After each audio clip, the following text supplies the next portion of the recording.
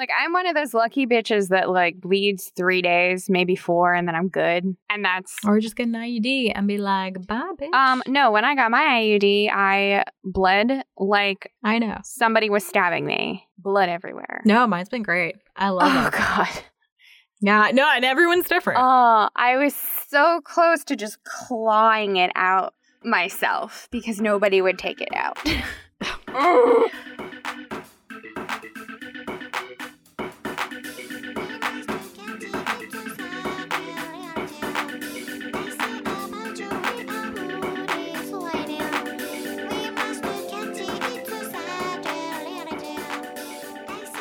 Welcome to another episode of My Favorite Feminists. My name is Megan and I'm here with my co-host Milana. Hey guys, you're listening to the bi-weekly podcast that explores feminist figures in the arts and sciences.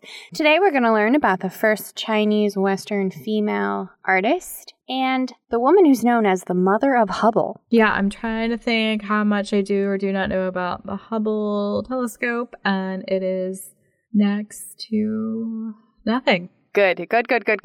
This is perfect. This is what I want to hear. This is not facetious. I love giving you knowledge. I'm so excited. You're going to be like, what? We're going to end on a good note. Okay, that's cool. Today's a interesting story. Oh my God, you still can't bring me a happy story?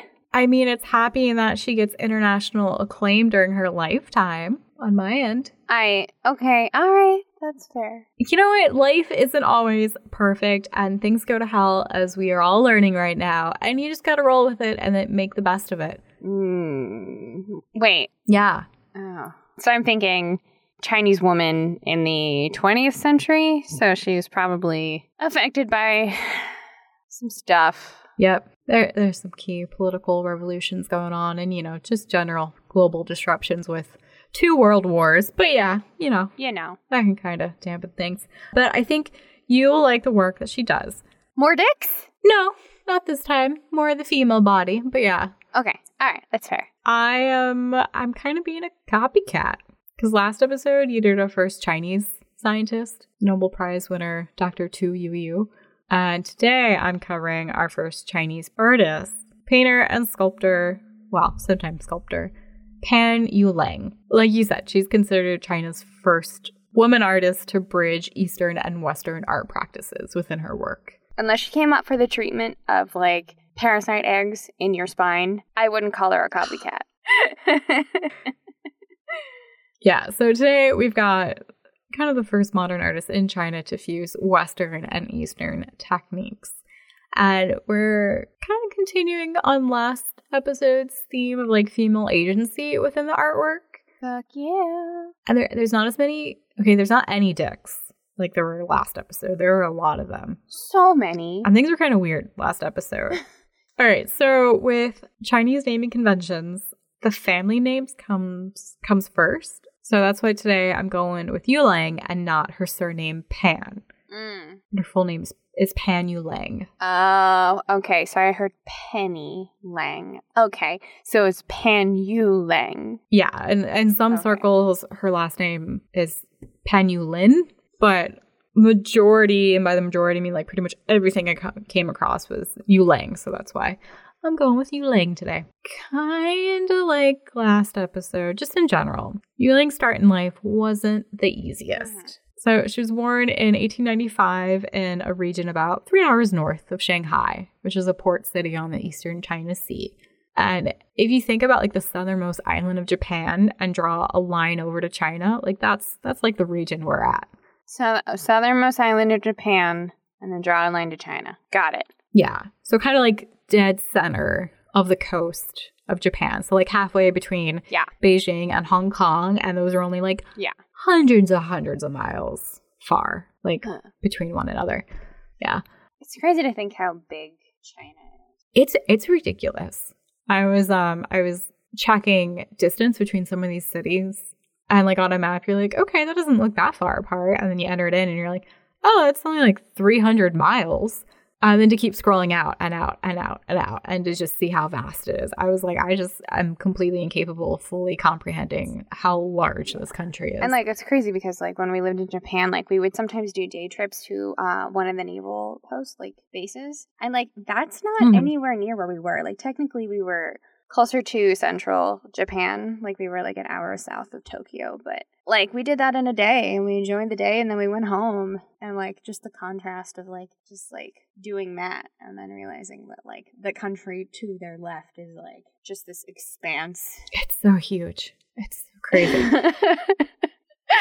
Yeah, and for the most part, we're just kind of staying in that little bubble in Shanghai. So I was like, okay, this for me to be able to understand a basic amount about the region, I'm like, this makes it a little easier for me. Or like when I had somebody yesterday go, hey, I'm in Colorado, but I don't live next to any of the company that you work for. How can I go into the store or take care of my glasses? And then I looked and I was like, oh, we have some stores in Colorado. And then I like went to Google Maps with her address and with our address of our stores. And I was like, holy shit, you're 6 hours away. And, like, I'm so used to being on the East Coast where if I want to go 2 states south, it's only like an hour and a half. I was like, oh, this is not a day trip. Okay. Be like, let's get some mail-in options. Yeah, no, straight up. So China it's huge. But we're kind of just staying in a little Shanghai bubble. In Shanghai, during the time that, you know, she's kind of coming of age, it was a cool place to be. It was like the New York City of China. Fancy. Yeah, but we're not quite there yet. I don't have exact dates, but when Yuling was young, her parents died leaving her an orphan. Oh my God, Megan. I know. I'm not on the warm and fuzzy roll. Just wait a... Fact 1, she was an orphan. Step 2, her uncle sold her to a brothel. Stop! Megan! You know what? Shit happens in life. And we're going to move past it, but... You promised me warm and fuzzy. That was the last episode, and I only 85% delivered. There was no pinky promises about this episode. I know. She was about 10. A few sources said that she was initially sold as a servant, but either way, it was not great. No, because when you're 10 years old, you're a servant, but when you hit puberty, suddenly you're a little bit... Yeah. Oh. I found a contract Ew. for a worker from 1886. And it had like a few different stipulations for the workers. And one of them was that you got 1 day off a month because of your period. Ew. You got 1 day to be like, no, I'm super crampy. I can't work. Because like most women's periods last more than a day. Like you bleed more than a day. So I was thinking maybe. I know. For workers at the time, if they became pregnant, that was another year added to their contract. Oh, no. She didn't become pregnant, did she? Well, if she did, she didn't stay that way, as far as I'm aware. All right. But Yuling's knight in shining armor came in the form of a underground resistance member, 10 years her senior, and also a governmental customs supervisor. I know. Like, I have questions.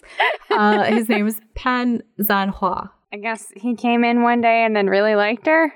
It's actually really sweet. So Yuling and Zuha, they met about 1912. And a year later, he bought out Yuling's contract from the brothel, declared his love for her, and then they were married in 1913. Aww. Yeah, she's 18 years old. Here's the kicker. She was the second wife. Oh, was she okay with that? Yes. Like the second wife, like he divorced her second wife, like they were just a family of 3. No, like that was a family of 3. Oh, okay. I mean, if she's cool with it, then yeah, whatever. I mean, they made it work. Up to that point in China, early 1900s, it was totally chill for a man to take on a second wife or have like multiple mistresses. Right. Now, was her purpose as the second wife like the first one wouldn't give birth, or is it just, yeah? No, I think he fell in love with her and was like, oh, like, I love you and I have the means to get you out of this situation, and, you know, I'll marry you and support you. And it really is, he was really supportive her entire life. Oh, okay. Yeah. All right. That's fine. So a little bit of a rocky start, but things start to pick up from here. Okay. I'm not quite sure the dynamic between Yulang and Zanhua's other wife, and I didn't even come across her name in all the research, which was kind of shitty, but they made it work. At one point, the first wife and him, they have a son together, and Yulang does a painting of her husband, and the son, and it's titled My Family. Aww. Yeah, so they made it work. Okay. Zanhua was super supportive of Yulang. He was super well educated. He's a supporter of a Republic China. And when they moved to Shanghai in the late 1910s, Yulang expressed an interest in learning painting. And he was like, all right, cool, let's get you enrolled in college. Sure. And like up to that point of them marrying, like Yulang she was illiterate. She couldn't even, oh no. She could read now. She could write now. Yeah, see, I know, rocky start. We're going to end well. So yeah, considering her circumstances in her early years, you know, being illiterate, that's not necessarily uncommon.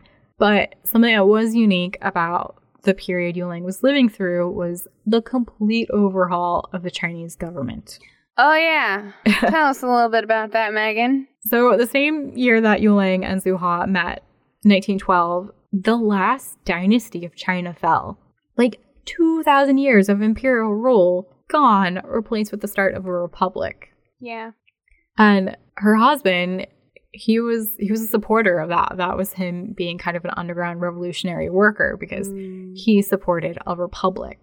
So okay. So she's kind of living through this really unique time that there's this complete political overhaul of China. It's opening up to the world, and Yulang got to ride that wave of modernization, and that's super evident in her education. So when Yulang and her family moved to Shanghai, which I said it was considered like the New York City of China, like a really big cultural hub. There, Yulang, she gets to know a neighbor who introduces her to Western style painting. His name's Hong Yi. He's an art professor, and with the support of him and her husband, in 1920 at 25, Yulang is enrolled at the Shanghai Arts Academy.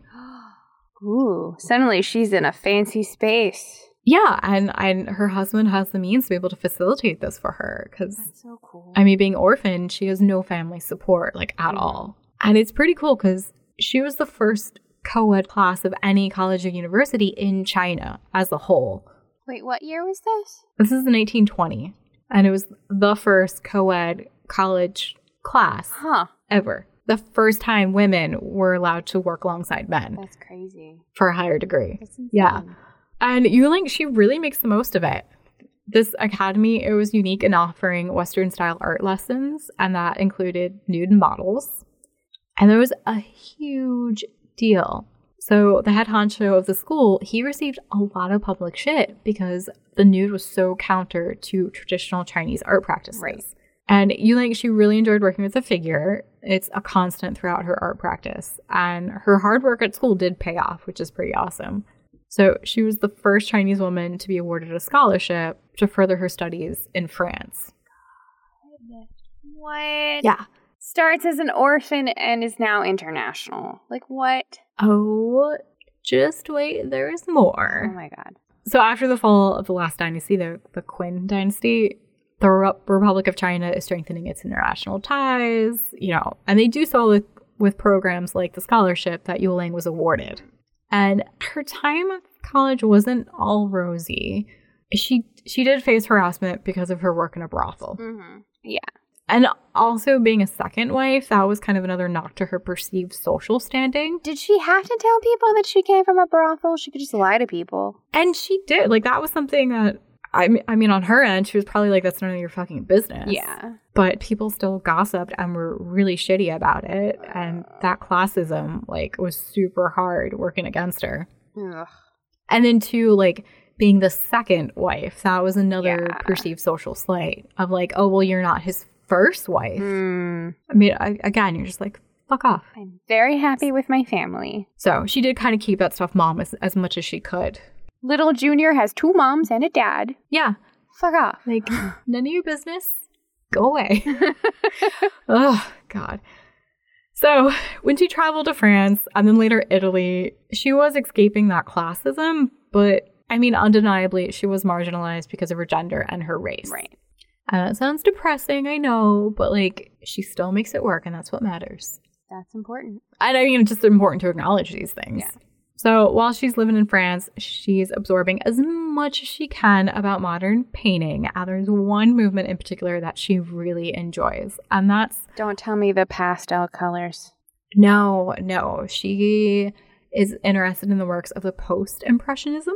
The post-impressionistic artists. I apparently can't say that well. It's a long word. Sadism. That's what she likes. And it's brightly colored, and Matisse was the biggest artist within that art movement. Yeah. Oh, Matisse. Yeah, not so much pastels. Things are brightly colored. Things are a little loosey-goosey in how they're depicted. Yeah. I mean, it's realism, but it's like, it's stylized. Yeah. You're like, yeah, that's definitely a lady. That's definitely a naked lady. Or, you know, like a boat scene or a landscape or whatever it might be. And Yuling incorporated aspects of that art movement, of those colors and that use of line, into her own work.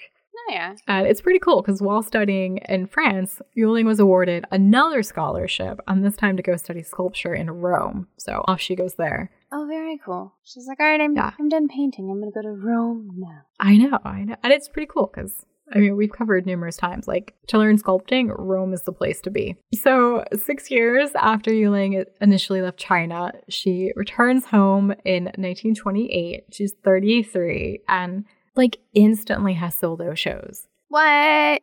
Because that's, like, part of it is because it's new and different, right? Yeah, and two, because it's, you know, there's a break with imperial rule. She's going back to Shanghai, which is like a fairly liberal cultural hub where there's lots of new ideas and, you know, kind of Western ideas are being introduced because it's a port city. So there's people from all over the world coming. Mm-hmm. So, for instance, if she was initially from Beijing, I don't know if it would have been a same type of reception just because of the period of time she happened to, like, intersect with. Mm-hmm. Okay. Does that make sense? And it's pretty cool she's having these solo shows because on one account, she was shipping artwork from France back to China, and it, like, all burned up in a cargo fire. Yeah. Oh, I would have thrown a Class A fit or just cried in a tub of ice cream. I mean, I'm sure she did. Ben and Jerry's. Like, I would have. But Yuling was also, like, a very prolific artist, so while I'm sure that was a significant chunk of her work that was just lost, it wasn't everything. So when she did come back to China, she still had a significant amount of work that she was able to just be like, yeah, we can do a solo show. I'm good. Oh, God. Okay. Yeah, which is super impressive. Nothing gets me down. I mean, I'm sure it did. I just did not happen to find any firsthand accounts of how she felt. Yeah, but, like, also she'd be like, look, I was an orphan and I was, like, forced to have sex. Like, this is nothing. We've got this. I've handled worse. You know what? That is an excellent point. Yeah. I'm sure I should be like, you know what? Give me a week. I'll make just as much work. No, and her whole life, like, she's very resilient and she just keeps moving forward. The artwork Yuling's making is mostly paintings, sometimes sculpture, but that's, like, a little later. And, like, what Yuling has done to earn the title China's first female Western artist, that's the title of her first solo show, is fuse traditional Chinese art techniques with modern Western content. Okay. All right. So I'm thinking, like, calligraphic lines and strokes with Western, I guess, nudity? Yeah, no, that's actually pretty solid. Okay. Huh. Yeah, that's kind of the most of what she's known for. So she's pulling from traditional ink paintings with that delicate line work and, like, washes of color and very fluid movement that you just kind of touched on. Right. But then she applies the color sensibilities of modern Western painters like Matisse. Oh. And then she's also incorporating in content, like, everyday, like, observations. So, like, still lifes and the nude figure. Okay. You know, scenes from, like, a park or boats or landscapes. Mm-hmm. Oh, cool. Can't believe I got that right. Yeah, no, I mean, that's exactly it. And there's some variation in her work with leaning more towards traditional Western modern art. Mm-hmm. Yeah, but she's kind of got this kind of unique way of handling the sensibilities of both Chinese tradition, but then also, kind of opening up a little bit more to a different Western perspective. And that combination made Yuling's work really popular once she's back in Shanghai. So over 10 years, she has 5 solo shows. Holy shit. She's teaching at the Shanghai Art Academy, and then she's appointed the director of the Western Painting Department. This woman. Yeah, that's a big deal. And things are going good. She's heading the Western Art Department. She's involved in the art community. She's establishing her name, like, regionally, nationally, and internationally. And, she's just one of the many leading artists, like, in China, bringing it into a new modern creative period. And that kind of only lasts for so long. What? We've got a few road bumps in this story. So, like I mentioned, people gave Yuling shit for her background as a sex worker. And that really came into focus with her work as a professor. So those that were from very well-to-do families, like, snubbed her and gave her shit. Ugh. But, like, she's good at what she does. And don't you want your kid to be, like, taught by... Yeah, Milana. But, I mean, think about, like, what she did. Okay, but, like, that's the same shit you do in your own bedroom. She's probably the W word. You just didn't get paid for it. You're not smart enough to get paid for it. At this point, they can, like, publicly slut-shame her. And that's what happened. People would spread rumors and gossip. And eventually... she accepted a teaching position in a different city because she was kind of forced out of being head of the Western Art Department at the Academy. Oh, fuck all of that noise. Yeah. I mean, I understand why she left, but, like, I know. People are the worst. And, like, the shittiest example of this came in 1936 when she was 41. At one of her solo shows, someone slashed a painting of hers, and on the wall beside it wrote, "A prostitute's ode to her client." What the fuck? Like, no matter how successful of an artist she was, people were constantly using that against her. Oh my God. I think they're just mad because they're not as talented and they wanted to lash out. That is, you know what? That's super true because in a lot of ways, even though for us, we're like, yeah, she was just making art. Given the social context of it, she was a threat to the established patriarchy, which sounds super intense, but you know what? It's true. That's what we're going for. We're always going to be a threat to an established patriarchy. Yeah. That's what we want. That's why we're doing this podcast. So Confucian ideology is very much a guiding philosophy in China. Mm-hmm. And from that, there's these deeply entrenched social ideals that have, taken place within Chinese society in other regions. And they like often contribute to like very rigid social structures. One of them being that women are inferior to men. Huh. Shocker. Now, that is not unique to Confucian thought, nor necessarily does it endorse it. It's like how that has manifested in other major religions. Like whether or not the texts actually endorse it or not. Right. So like even though we're in a period of modernization in China, a successful woman like Yuling is still going to piss people off because she's seen in a way of pushing back against those kind of traditional social norms. Right. And like especially so within traditional Chinese painters because it's very hierarchy based, very old school where the old masters are the one who are leading the field. And she essentially just showed up from France, like in her like in her early 30s. I was like, hey, cool. Like I'm successful now, which is cool. But for someone who's like, let's say in their 70s and has been struggling. Yeah. They've been doing it for decades. Like that's going to piss them off. Yeah. And I think that was a underlying social factor too within the art community and why she had such backlash and why people were so quick to use her past against her. Because it was like the one thing they could try to bring her down with. Yeah. Low-hanging fruit, for sure. Super shitty. Yeah, and then on top of that, like, she painted nude women. Gasp! And not even, like, sexy women. Oh, how dare you paint naked women, but, like, in a way that isn't sexualized. How dare you? So out of all the type of artwork she was doing, her nudes are the most notable. In part because, like you said, because she's not sexualizing the female form. And from like a Western perspective, we're just like, yeah, cool. Like the naked body, like been there, done that. Especially the white female body. I mean, that's like been the default beauty standard for centuries. Right.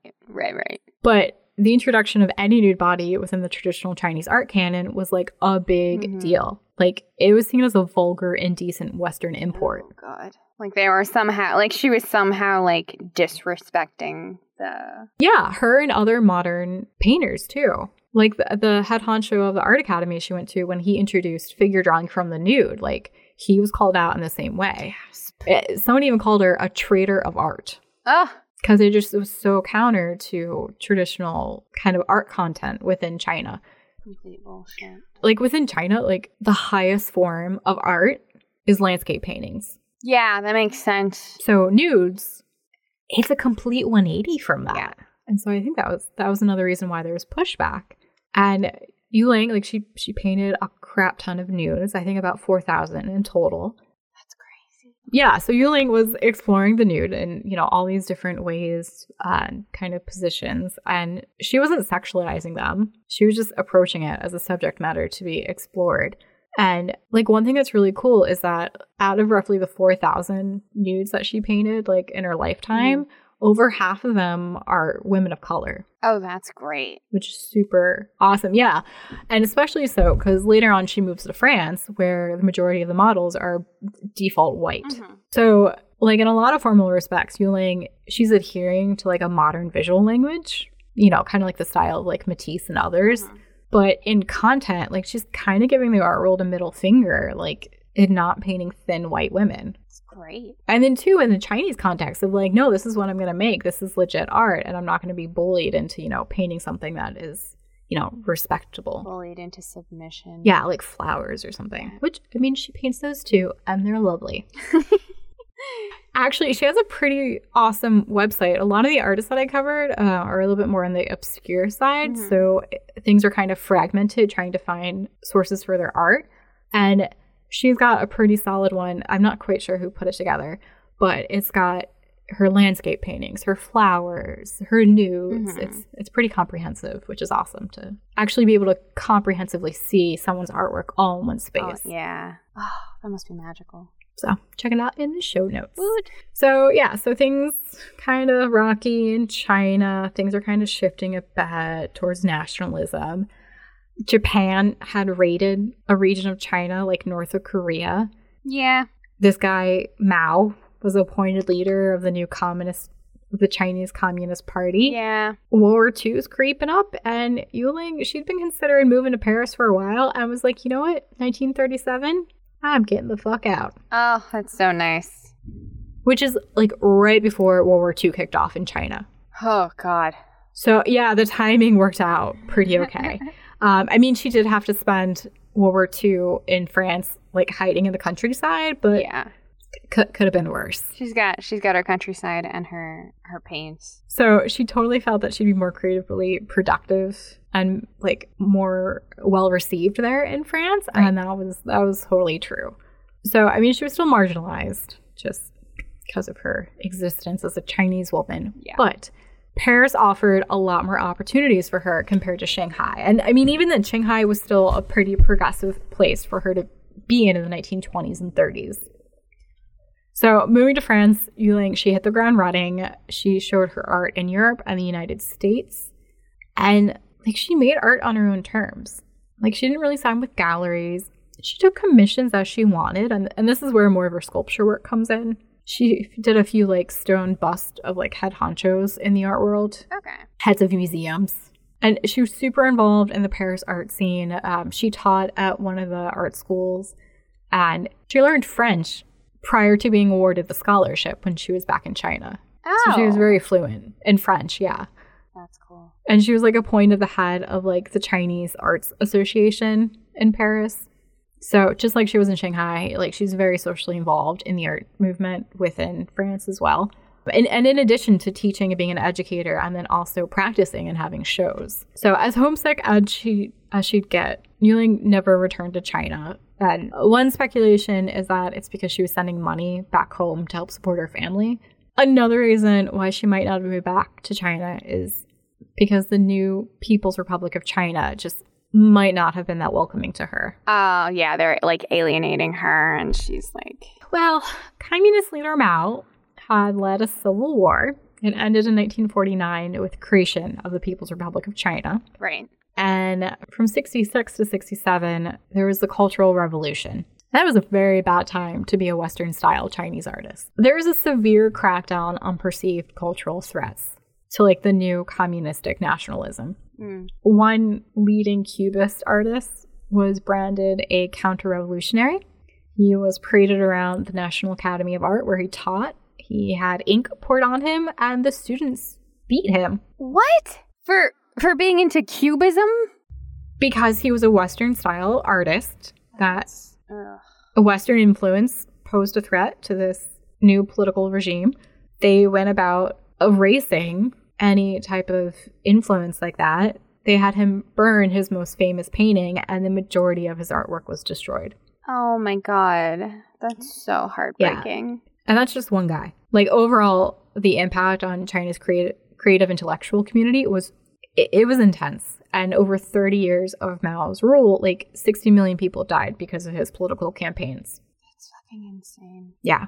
So, Yuling, maybe not ideal that she felt she needed to go to France to begin with, but overall, it was definitely a much more supportive, creative place for her to be. Right. She got out when she needed to be. And again, the timing right before World War II hit, like, it worked out well for her.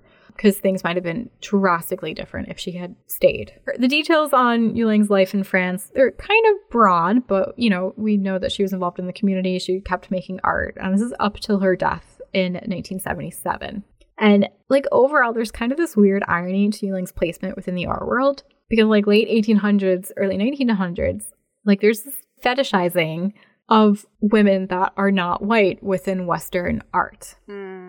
So French painter Paul Gauguin was 100% guilty of being a super pervy creep. Yeah. Who, like, sexualized women of color, specifically teenage girls in Tahiti. Oh, yes, I do think we touched on that fucker before. Yeah, because he's the most prominent example of it. And so, so his work is like art history canon, and yet here we have a woman like Yuling who is like an active agent in asserting the female form. And like specifically women of color pushing back against these like sexist, racist notions that, other artists, white men, are like fetishizing on these women. Yeah. And her work isn't as well known. Like, that's not as fun. Like, people like the idea more than the actuality. Yeah. Which kind of sucks. It's the way it works when you don't make a woman sexy for some very odd and strange reason. And then she's just no good. So during her lifetime, Yuling, she did enjoy international success and recognition. And since her passing, her life story has been the subject of numerous novels and movies and TV shows and even an opera. What? Yeah, and these are all majority like Chinese works created domestically. And it's pretty cool because like the majority of her artwork is held in the collection of the National Art Museum in Beijing, and then also the Anhui Provincial Museum. And that's the region that Yuling was from outside of Shanghai. And she also has additional work in a Paris museum too. Gotcha. Yeah, and from the start, there was that critical acclaim for her work and recognition, which is pretty wild. So that is Pan Yuling, best known for bridging Western and Chinese art and asserting the female nude as a subject and not as an object, which is even depressing that someone has to do that. But to keep doing it, and super depressing that she was ostracized and run out of China for it. People suck. There's give and take. So like I said, it's not completely a rosy tale, but it's definitely one of success and perseverance. She was away from her family. She was away from her husband for almost 40 years, living abroad in France. Yeah. I guess, he didn't come with because there was still his first wife and a son. Yeah. Oh. So she sacrificed, that family relationship and opportunities and able to pursue her art and be successful. So shitty that had to work out that way, but you got to do what you got to do. Yeah. Especially given the circumstances. So that's what I got for you today. It is not warm and fuzzy. I will try to find something warm and fuzzy in the future. No pinky promises. Sad panda. I will say, though, that my lady, she does There's some sexism, but for the most part, we're ending on a high note. So don't worry. I got you. Okay. I got you. Hey, mine was not super depressing. No. Okay. No. We're just going to keep riding that high. All the way up to the atmosphere. Yeah, are we going out of this world? Oh, God, get out. I love you. I love you. I can't see your face right now, but I love you. Okay, now I can see your face. She's not happy with me, everyone. I'm going to finally complete the Women of NASA Lego set today. I am doing the fourth and final lady in my astronomy superhero Lego set. So we did Mae Jemison, first African-American astronaut in space. Mm-hmm. She was also on Star Trek. Sally Ride, first woman in space, but also the first individual in the LGBTQ community. Margaret Hamilton, our wonderful programmer.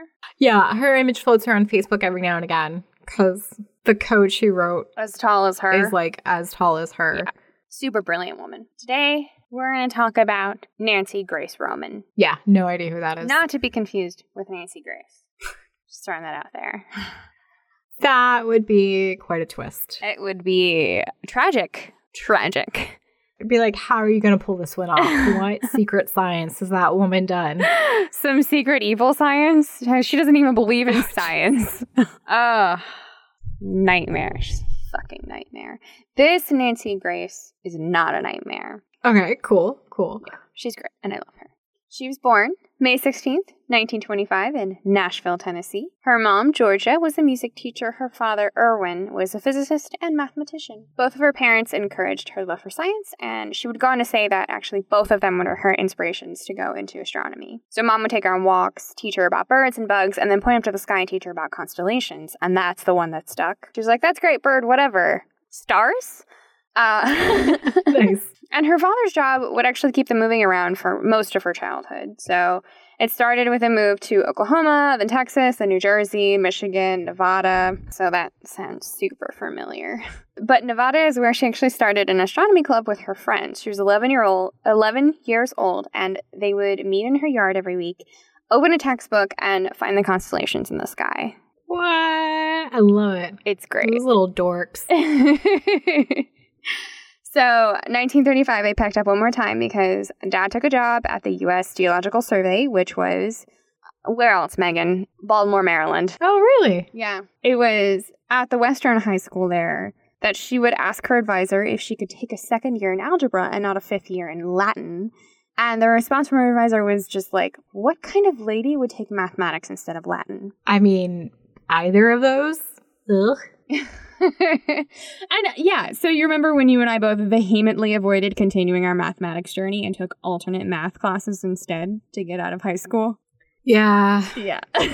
Yeah, that computer science class did not work out so well for me. My stupid college math class worked out really well for me. Yeah. No, she's not one of those individuals. No, she was like, I want more math in my life. I don't know if she actually got more math in her life. It didn't tell me, which sucks. Way to leave us hanging. All right, cool. That was my fault. Well, in all the times that I saw that quote, because that's been quoted on several things, like, I didn't see whether or not she actually got it. Yeah. But I mean, either way, she was very adamant about getting that in her life. Yeah. Yeah. And she was like, whatever, this is stupid. And she ended up participating in an accelerated program and graduating early. Oh, nice. Yeah, which is what I did, and it was wonderful. So then she would find herself up in Swarthmore. She was intending to study astronomy. Once again, she was met with an advisor who literally told her that she wouldn't have anything to do with her after she told the advisor her plan. Like, I won't do it. She just booted her over to the astronomy department and never spoke to her again. Oh, okay. Yeah, I was like, whatever, sent her on her way. While she was allowed to be in the astronomy department, the faculty in the department were just as annoyed by the fact that she wanted to be an astronomer. They did, however, teach her, which is better than just booting her away.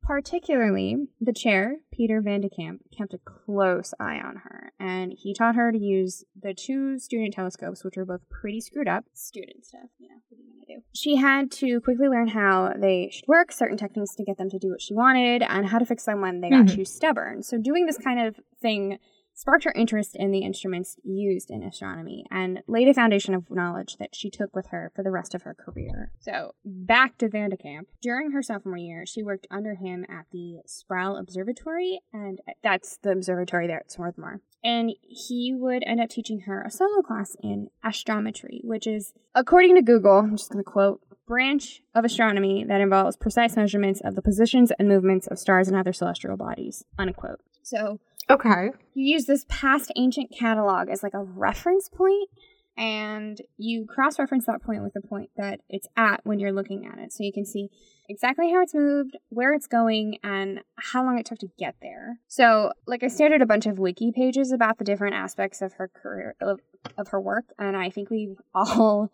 established that my brain doesn't work in physics or mechanics. So I'm just not going to go any further than that. Like, not doing it. So, long story short, she graduates Swarthmore in 1946, and she has grown so much on Van de Kamp that he tells her that she should continue her education in astronomy. Oh, nice. And the words were, Uh-oh. Not nice just yet. Quote, you know, I usually try to talk women out of going into physics, but I think maybe you might make it. Oh, that's lovely. Just trying to think of how that could have gotten worse. But like, for a pair of tits, you're pretty good at science. Oh my god. Literally, that's the only way it could have gotten worse. It's only one step down. According to her, though, these were the first words of encouragement she had ever received from someone who wasn't one of her parents. Oh, that's depressing. Yep. I mean, at least she wasn't like an orphan forced into prostitution. Yeah. But, you know, it's still depressing. You can only go up. Yeah. So she decides to go to the University of Chicago in 1946, and she's bored. Apparently, the classes at Swarthmore were a tad more challenging than the ones at the University of Chicago at the time. Yeah, I don't think that's how it's supposed to be with your graduate program, but okay. Yeah, I know. Yeah, but also it's Swarthmore. Like, it's not an easy school to get into. So if you made it through Swarthmore, you've basically made it. Is it an all-women's school? No. Okay. It's just one of those fancy private schools that is really good and really hard to get into. Cool. So she decides, I'm bored. She approaches 3 professors for some extra stuff to work on, and she got a theory project, a data analysis project, and an observational project. And of course, she dives right into the observational project because it involved the use of a 12-inch telescope. Mm-hmm. So the guy who gave her the project was so dismissive of her. There were 6 months of her time there that he just completely ignored her. Oh, Jesus. She would, like, say hi to him in the hallway, and they were like, no, not even. Yeah, that's awkward. So, being dismissed her entire life, she's like, whatever, I'm going to keep working. And she writes her thesis on the Ursa Major group. It's apparently a group of similar stars that moved with the similar velocities and were believed to have the same origins. So, when I say Ursa Major, we're talking about the Big Dipper. Oh, okay. Yeah, so it's that particular constellation is a major part of the entire group, but it's not just that constellation. Okay. And it's just like they're all believed to be similar, and she wanted to check the similarities. Okay. So, anyway, it must have been some good work because she spent 2 months after at a different observatory and was asked to return back to Chicago at Yerkes, which is the observatory there, as a research associate, and she was asked to do so by the same guy that ignored her for 6 months. Yeah, still awkward. Yeah, I mean, she went. Yeah, that's going to be tough because you're like, you're kind of a dickhole, but also I need that opportunity. Mm-hmm. She went back, and her work focused on specifically stellar spectroscopy. Oh, yeah, I totally know what that is. Telescopes. That's it. Like, it's either telescopes or microscopes, but it's scopes. Okay. Yeah, and stellar is just stellar, like out of this world. Okay, all right. Easy peasy. Yeah, I like it. So there she would focus on high-velocity stars and go on to write several papers that were on the top 100 astronomical charts. So there's like a ranking for academic papers. I didn't know that. She was like, top 100, read her stuff. She's starting to get nationally, like, known. She made several discoveries, including the chemical makeup of different stars and how that chemical makeup affects the velocities, how similar stars aren't always the same age as each other, and how the movement patterns of these stars would translate onto the plates taken by these machines. So heavier lines on the images were circular orbits, like our own sun. Lighter lines were elliptical in its route. She even created her own catalog of stars, jotting down colors, UV emissions, just every characteristic she could think of. She did this for 600 stars. And these were all very fundamental and groundbreaking papers and discoveries at the time that we didn't know. And Okay. yeah, she's rising in fame. She's offered several research positions at other universities. She turns them down because they didn't seem to have the telescopes that she wanted to play with. I like it. Yeah. So this was all between 1949 and 1954. Okay. 1954 is where she jumped ship. So the department chair at the time thinks that computers are useless in astronomical sciences. Yeah. Oh. And also, he refused to upgrade the lab like she had asked. And she's noticing that tenure for women in the academic world is very rare to come by. So she decides to work at the Naval Research Lab. And it had the biggest, most accurate radio telescope in the 1950s. Oh, where was that located? It's in Washington, D.C. I wondered, yeah. Yeah. She didn't go very far. She wanted to play with the telescope, Megan. I mean, when your work is only as good as your equipment, like, I don't blame her. Yeah. Like, you want to work with the best to facilitate your best work. Yeah. She would see these telescopes and be like, I want it. I want to play. And she does. So this is where she dives into radio astronomy. It's literally just pinging radio waves into space and seeing how long it takes to hit things. Okay. She maps out a pretty big chunk of the Milky Way using this method and is able to recalculate the distance the moon is away from us to a much more accurate number. So this is big. So big that she's invited to speak at the Byurakan Observatory in the Soviet Union. And she's the first civilian to set foot there since the start of the Cold War. That's a big deal. I know. This is 1956, and she's got national fame, she's got international fame, and NASA, just 6 months old, has the balls to reach out to her and ask, do you know anyone who would like to set up a program in space astronomy? And it wasn't meant as an invitation for her, but she took it. She took it as one, and she applied. I like it. And she got the job. Nice. Mm-hmm. She becomes NASA's first chief of astronomy and the first woman in a leading role at NASA, an executive role. Mm-hmm. Yeah, there's a quote about her decision to join, and it was, quote, I knew that taking on this responsibility would mean that I could no longer do research, but the challenge of formulating a program from scratch that I believed would influence astronomy for decades to come was too great to resist. I mean, that's like an awesome opportunity to be able to really structure the foundations of a program like that. She was like, okay, this is it. This is what I'm doing in my life now. And then she inherited the 6-month-old baby program that NASA was already starting on, but she straight up created her department from scratch. Mm-hmm. So her job specifically was an administrative and outreach situation. So she assembled a team of scientists, oversaw the projects that included astronomy, and traveled across the nation to speak with scientists that weren't NASA-based. Okay. The goal of her program was to be a program, not just for the government, but for the American science community as a whole. It was to sell them on the projects that NASA was doing, but also as a reconnaissance mission to see what astronomers would like to see done. Can you guess what they wanted to see, Megan? To go to the moon. That was one. That was a big one. Bigger telescopes. Much bigger telescopes. Shoot telescopes into space. You know what? I would have gotten there at some point. You were so close. So that second one was actually right up her alley, as we know. So the problem, do you know the problem with using telescopes on Earth? No. Okay, so the problem with using telescopes down here is that the atmosphere is filled with so much debris and interference, it's really hard to get a good picture of the stars. That's why they twinkle when we look at them. Okay. They're not actually twinkling, it's just shit in the way. So it's super annoying.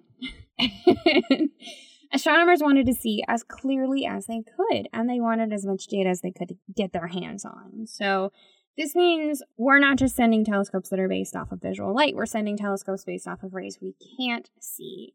So UV, gamma, X-rays, some celestial bodies don't even emit visual light rays, so they had to send different kinds of eyes up. And each one of these kinds of telescopes tell a different story. So how long it's been around, what it's made of, etc., etc. You know, you place those pieces together from each picture that you take from different telescopes, and suddenly you get a much more in-depth history.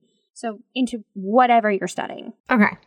Like in Photoshop, you can see all these different layers. Exactly, for sure. Under all these different filters. And then you suddenly get like this bigger, exactly. So Roman, Nancy, oversaw the placement of these telescopes. Her first successful space-based telescope was in 1968, and it operated using UV rays. It was called Copernicus. Okay. She was shooting telescopes up into stars as quickly and responsibly as she could. Each one got bigger and bigger. So, starting from 12 inches to 36 inches, which was an infrared deal, to overseeing the creation of a telescope whose mirror is 7.9 feet across and is about 43.3 feet in length, the size of a small bus. It's called the Hubble Space Telescope. Okay, cool. I guess it's kind of nice to have the visual of it, like, being the size of a school bus, would you say? 43.3 feet, so a small bus. I don't know if it's a school bus situation, but it's not a double-decker. It's pretty big. Okay. Yeah. All right. This is not your normal telescope in the backyard. Yeah, and I like how it starts with a humble little telescope that's like a foot in length. Fast forward a few years and be like, well, it just seemed like, go big or go home. Well, by a few years, it was April 24th, 1990. Yeah, no, definitely go big or go home. Okay, a few decades. I mean, a telescope that big, like a national program like that, like, it's not going to be within 3 years. It's going to be, especially since they didn't have, like, she was starting from scratch. Like, they didn't know how to send these telescopes up. These were the first telescopes going up into space. Mm-hmm. So, yeah, I mean, they had a lot of successes, but they had even more failures because they were learning and growing with each one of their failures. They were like, well, this didn't go up. How about this one? Like, it was a lot of trial and error because they were working from scratch and from, like, this. There were no precedents to any of it. And to build these, like, you need a completely clean, dust-free, like, a highly controlled, like, area to make them and to manufacture the telescopes. Oh, we had, like, nowhere to do it. It was... Yeah. Yeah. So, yes. It's got 4 main parts to observe the universe. It's visible light, X-ray, and infrared spectrums. And it's actually the only one you can service in space. So there have been 5 service missions. There was, actually, when it went up, it originally wasn't correct because the mirror was off just a little bit. So they had to make, like, essentially little spectacles for the Hubble. Why? Nice. I mean, it doesn't look like glasses, but what they did was essentially what we do with our human eyes. So it's been up there for 30 years, and it's found some pretty big things. So, like, how old the universe is. That's the big one. That's a good place to start. I know. 13.7 billion years old, by the way. The images we have through Hubble are from light emitted 13.7 billion years ago. We're essentially looking into the past. Yeah, no, can't wrap my head around that. So, I know, it took me a little bit. So the best way that I can explain it. So you know how light reaches the film on a camera? Yeah, it's a delayed reaction of how, like, we're still seeing stars that have burnt out, like, just eons ago because of the vast distance. It took 13.7 billion years for the light from that star to reach what is essentially the film on our camera. So whatever we're seeing is what was happening 13.7 billion years ago. And whatever that is may look like, it probably looks drastically different now. And we won't know until 13.7 billion more years. And that's, you're saying specific to where the Hubble telescope is right now, or no? That's the oldest point we found with the Hubble telescope. Okay, that was okay. And we know that from the light, the kind of light that's emitting, the kind of, like, the different eyes. Like, we know what it's made out of. We know how long it took. Like, that sort of thing. Each puzzle piece, like, we know how old that thing is, or how long it took to get to us. Mm-hmm. So it's hard to think about. It's even more mind-fucking to think that whatever it looks like now looks nothing like what it is or what we're seeing. So that's even more like like you're literally looking into the past. Like, it's crazy. Yeah. But it's like a fucking candy store for astronomers. So heck yeah. So it was also the instrument that has detected and documented the most information on dark matter and energy that any other instrument could possibly grab. You say dark matter. I said dark matter. Covered it before. Do you want me to cover it again? No, it just gives me a headache. I mean, I'm going to later. Don't worry. I'm gonna touch on it again later. I love you. My goodness. Hey guys, here's the substance that makes up the majority of everything, but not us, and we can't see it, and we're just insignificant specks of dust in this entire vast universe of existence. The matter that we can interact with makes up 5% of the matter in the entire universe. You're welcome. Yeah, that's what I said. Insignificant specks of nothing. Oh my goodness. So, it has also allowed us to discover the existence of protoplanetary disks. What's that, Milana? Yeah, I was about to say, I'm going to need a definition on that, please. Because I can kind of imagine it, but like, I don't know if what I'm imagining and what is reality are one and the same. Yeah. So those disks just lend themselves to the theory of abiogenesis, which is the theory that life happened from non-living matter, such as organic compounds. So the theory is that these disks existed around our sun and some random molecular generation happened, like carbon and such.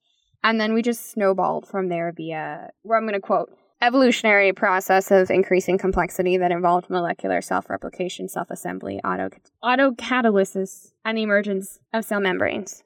Yeah, sure, cool. We started with carbon, hydrogen, oxygen that were just like created in this little disk, essentially little molecules, like organic molecules that make up living matter, carbon being the big one. Yeah. Spontaneously over time, like slow evolution happened from that. Carbon started attaching to carbons, and the carbon started attaching to hydrogen, and then you get like these little I'm not going to get into it, but basically it started from our organic compounds and our organic molecules, and that's when life started. That's the point of abiogenesis. Okay. Yeah. So they're like, what the hell is this random disk? Things are just emerging from this disk. But like, why is it a disk and not a sphere? Because when you say it's like a pre-planetary, it makes me think like it's still the early stages of like mass gathering that will eventually turn into I think a planet. That's basically that's where it's coming from. It's like the start of something that's going to be bigger. Kind of like the rings of Saturn, but there's more in the middle. Okay. See, when you say disk, I guess I thought of it as like a solid concrete form and mass. Yeah, that center gravitational pull that's like loosely pulling everything in. Yeah, things like more of a disk atmosphere. Yeah. There's just a lot going on in these disks that allow for the formation of a lot of different things. Because there are so many molecules and parts of it moving around, like something's bound to happen. It may take 100,000 years, but something's bound to happen. And that's pretty cool that they were able to send this telescope, like the size of a almost school bus, and like through all the different abilities of like the lenses to be able to see these things. It's crazy. Yeah, no, these images are super insane. Have you ever seen a Hubble image and what it looks like? I have. Do you know how long it takes for the images to be received back here on Earth from when they were initially taken? Maybe. I mean, I don't know at this point how far away it is from Earth, but like I could see it maybe being like a 6-month delay or something. I think the first image was after 10 days. Okay. Now, here's another question. Is it held within the Earth's orbit, or is it out actively exploring the universe? I think it's still in orbit. Okay, I guess I got the impression that it is like out of our orbit, out into the universe. But I don't know where I got that idea from. It orbits the Earth in 97 minutes, so it's in our orbit.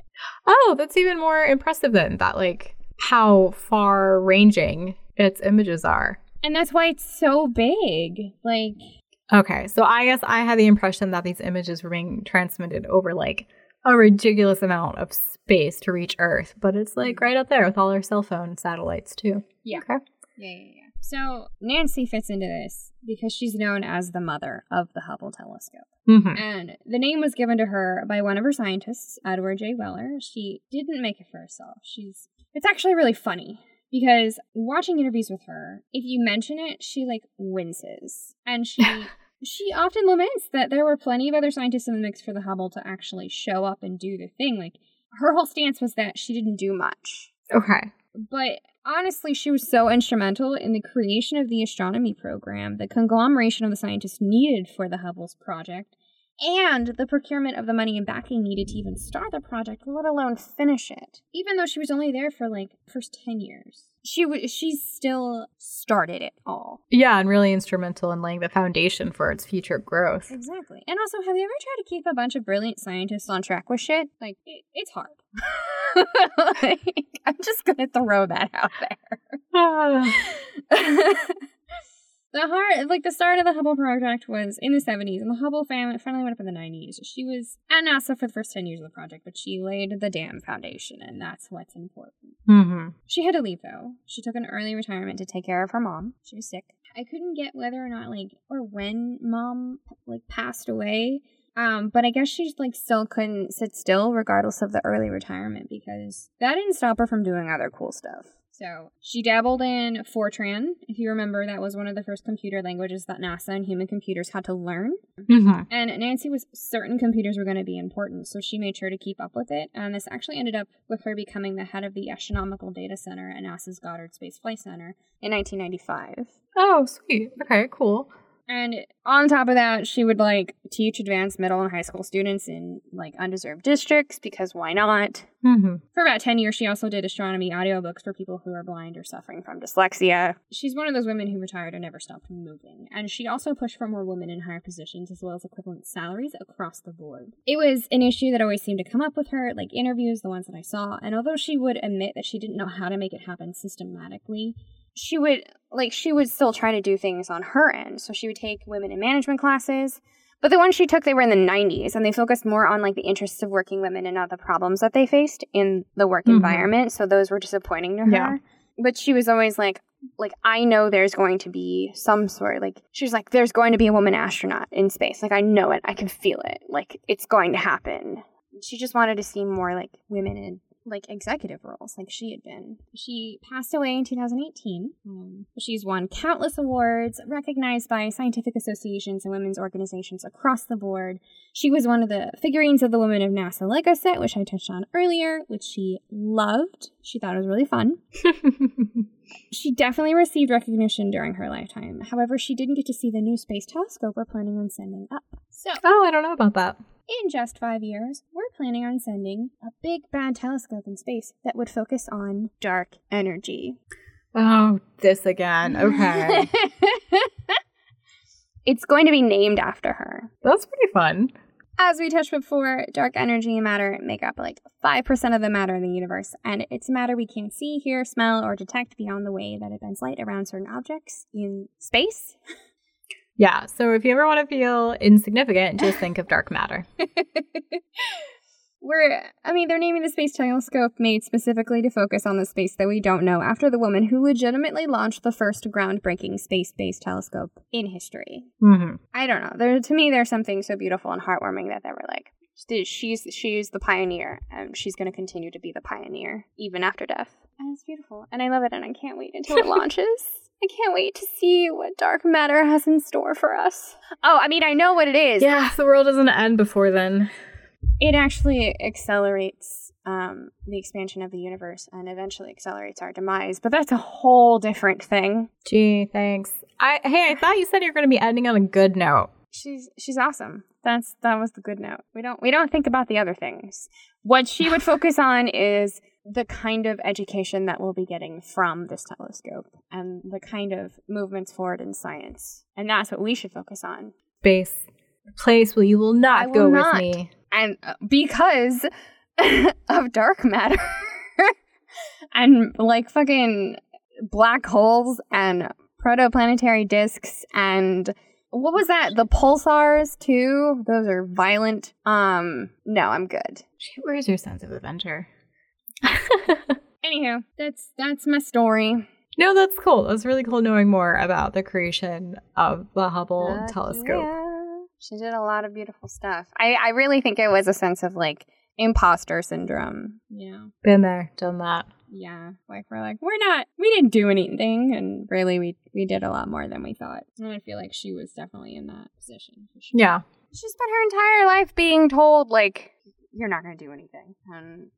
Yeah, no, that's wild, especially, to be going through school in the 1940s and 50s and to have people completely dismiss you. That's rough. That's got to have an impact and to be really hard to shake years after the fact.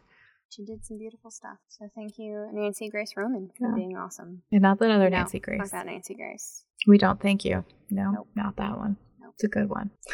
All right. Well, as always, if you guys have made it this far, you're really awesome and we really appreciate it. And if you want to show your appreciation, we got a donate button. You can hit us up on our website, hit that PayPal button. Anything helps. People want to give us the donation and see more about the people that we've covered this episode, where can they see more? We have a website, myfavoritefeminist.com. Our email is info@myfavoritefeminist. Our Instagram and Facebook are both myfavoritefeminist. And our Twitter is @MilenaMegan. That's @MilenaMegan.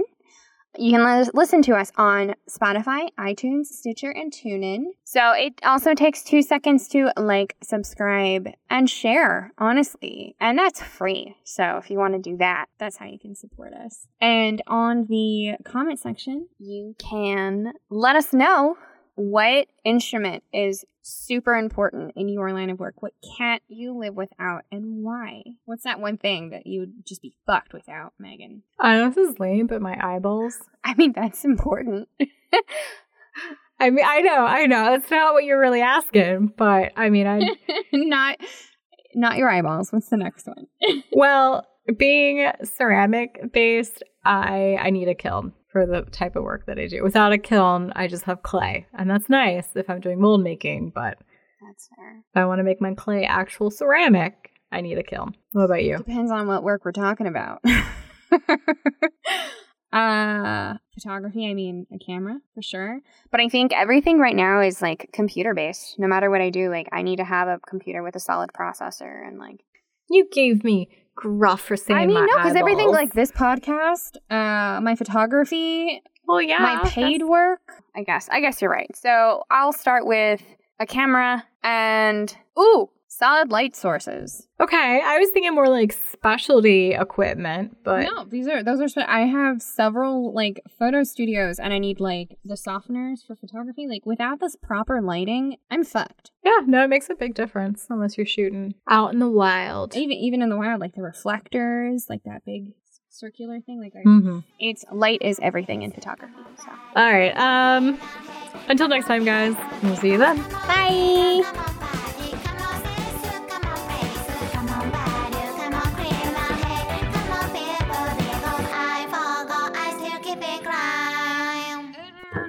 Oh, I'm done pooping.